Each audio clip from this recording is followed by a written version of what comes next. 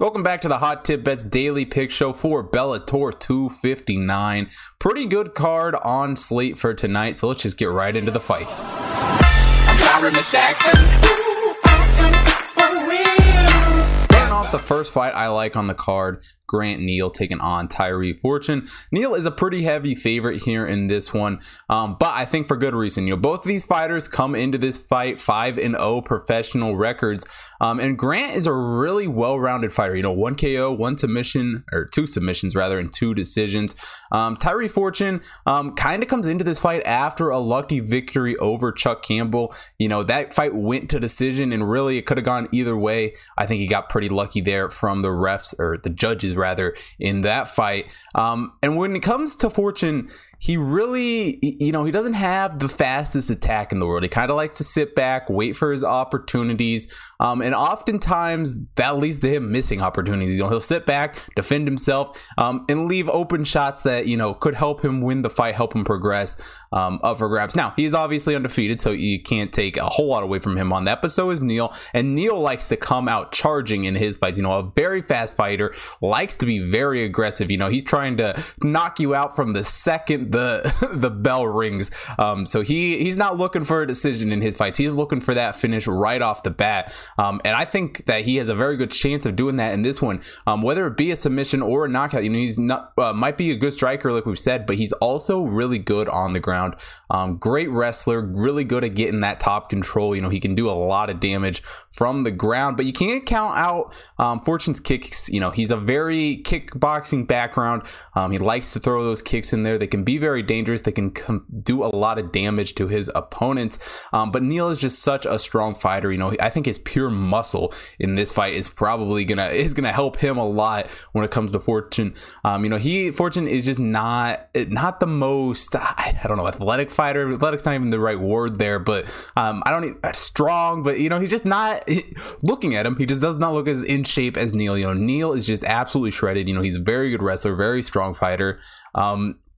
And I think he has a huge advantage if this fight goes to the ground. Fortune is not the best wrestler in the world. He has it in his repertoire a little bit, but he really just needs to keep this fight on the feet if he wants any shot of winning. But even if this stays on the feet, I think Neal still has a pretty good advantage. He's striking is better, I think, in this battle. And if it's a striking battle, it will be a much closer fight than if Neal gets it to the ground. But I think Neal still has the advantage if we see this thing stay on the feet and see a striking battle. So like Grant Neal, minus the 260, a little bit of heavy favorite there. But honestly, for a Bellator card like this, where we have the main event at minus 1,000, it's not too bad. So like Grant Neal, minus 260.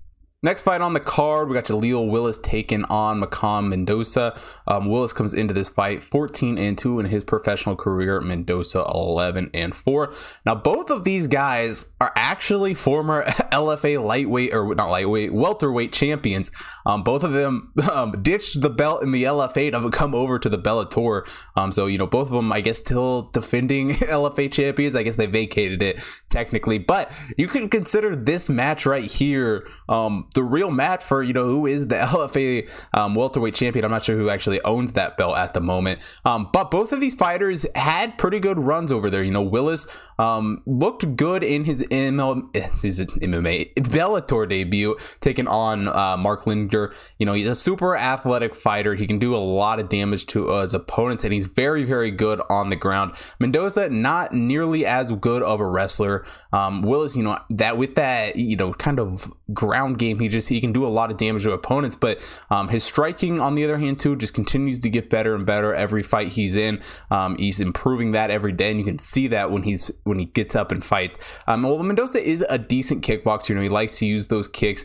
I just really think that the volume that Willis is going to throw at him is going to really help in this fight. This fight, I feel like we're going to see a lot of action, a lot of strikes, and just a lot of punches being thrown.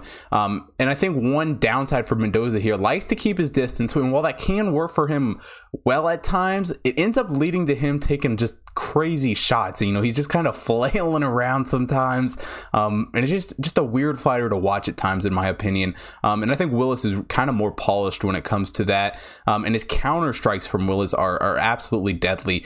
You know, he can, you know, you can hit him and then boom, you're getting hit right back, and he likes to put those combinations together, likes to get the hands and the feet working together. Willis does here, and I think that leaves him in a better spot than it leaves Mendoza. And you know, Mendoza leaves himself open to taking a lot of unnecessary shots just with his fighting style. I think Willis really capitalizes on that in this fight. And right now, Willis is actually the underdog. Kind of seeing these odds all over the place, from, you know, sort of semi-favorite to underdog. So definitely check out what the odds are. But as of recording this, Willis at plus 116. I absolutely love that line. So taking Jaleel Willis here, plus 116 to win that fight.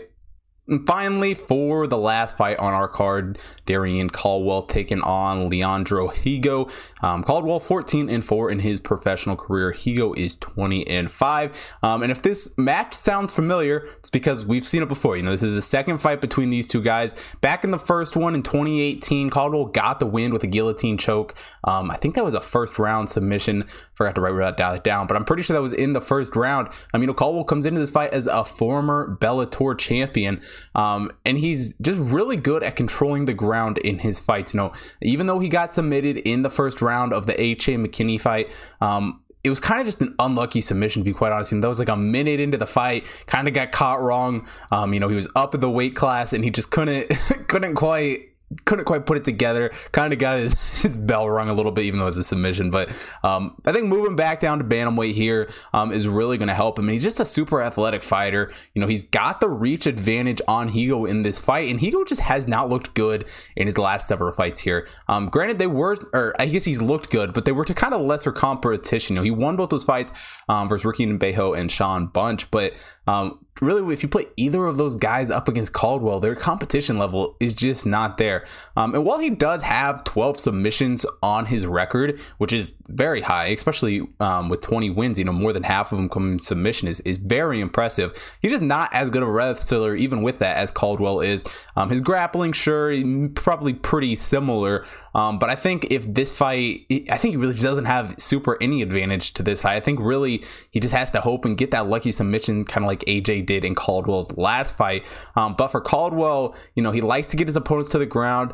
He likes to make them tap. He's also, you know, very good with the submission, former D1 wrestler, so he's got a huge wrestling background. And he's also not bad on the feet. You know, if he wants to keep this fight on the feet, definitely can. Likes to keep it on the feet a little, get those strikes, and then go for those takedowns, which he is very, very effective at. So while he does have to watch out from the submission attempts from Higo, no doubt, I think Caldwell is a pretty easy lock here. And it is, you know, minus 325, but honestly, at those odds, I still think it's quite a steal here with Caldwell. So like Caldwell, minus 325 for that fight. And no play for the main event. I mean, if I had to bet it, obviously I'm taking Cris Cyborg minus 1,000, but I can't recommend anyone bet minus 1,000. However, if you do feel so inclined to have some action on Cris Cyborg, one thing I could recommend is parlaying that minus 1,000 with every other pick you make for the Bellator. Yeah, you could end up having a very, very bad night if she ends up losing that fight. But let's be honest, I just don't see her. How is she going to lose that fight? She's not going to lose that fight. She's obviously going to win the fight. But I personally cannot recommend anyone bet minus 1,000 or put that in a parlay. But if you're wondering, I do like Cris Cyborg in that fight. And if you want to see picks for more MMA action, definitely head over to hottipbets.com. Have the preview up for the UFC here in a couple of days.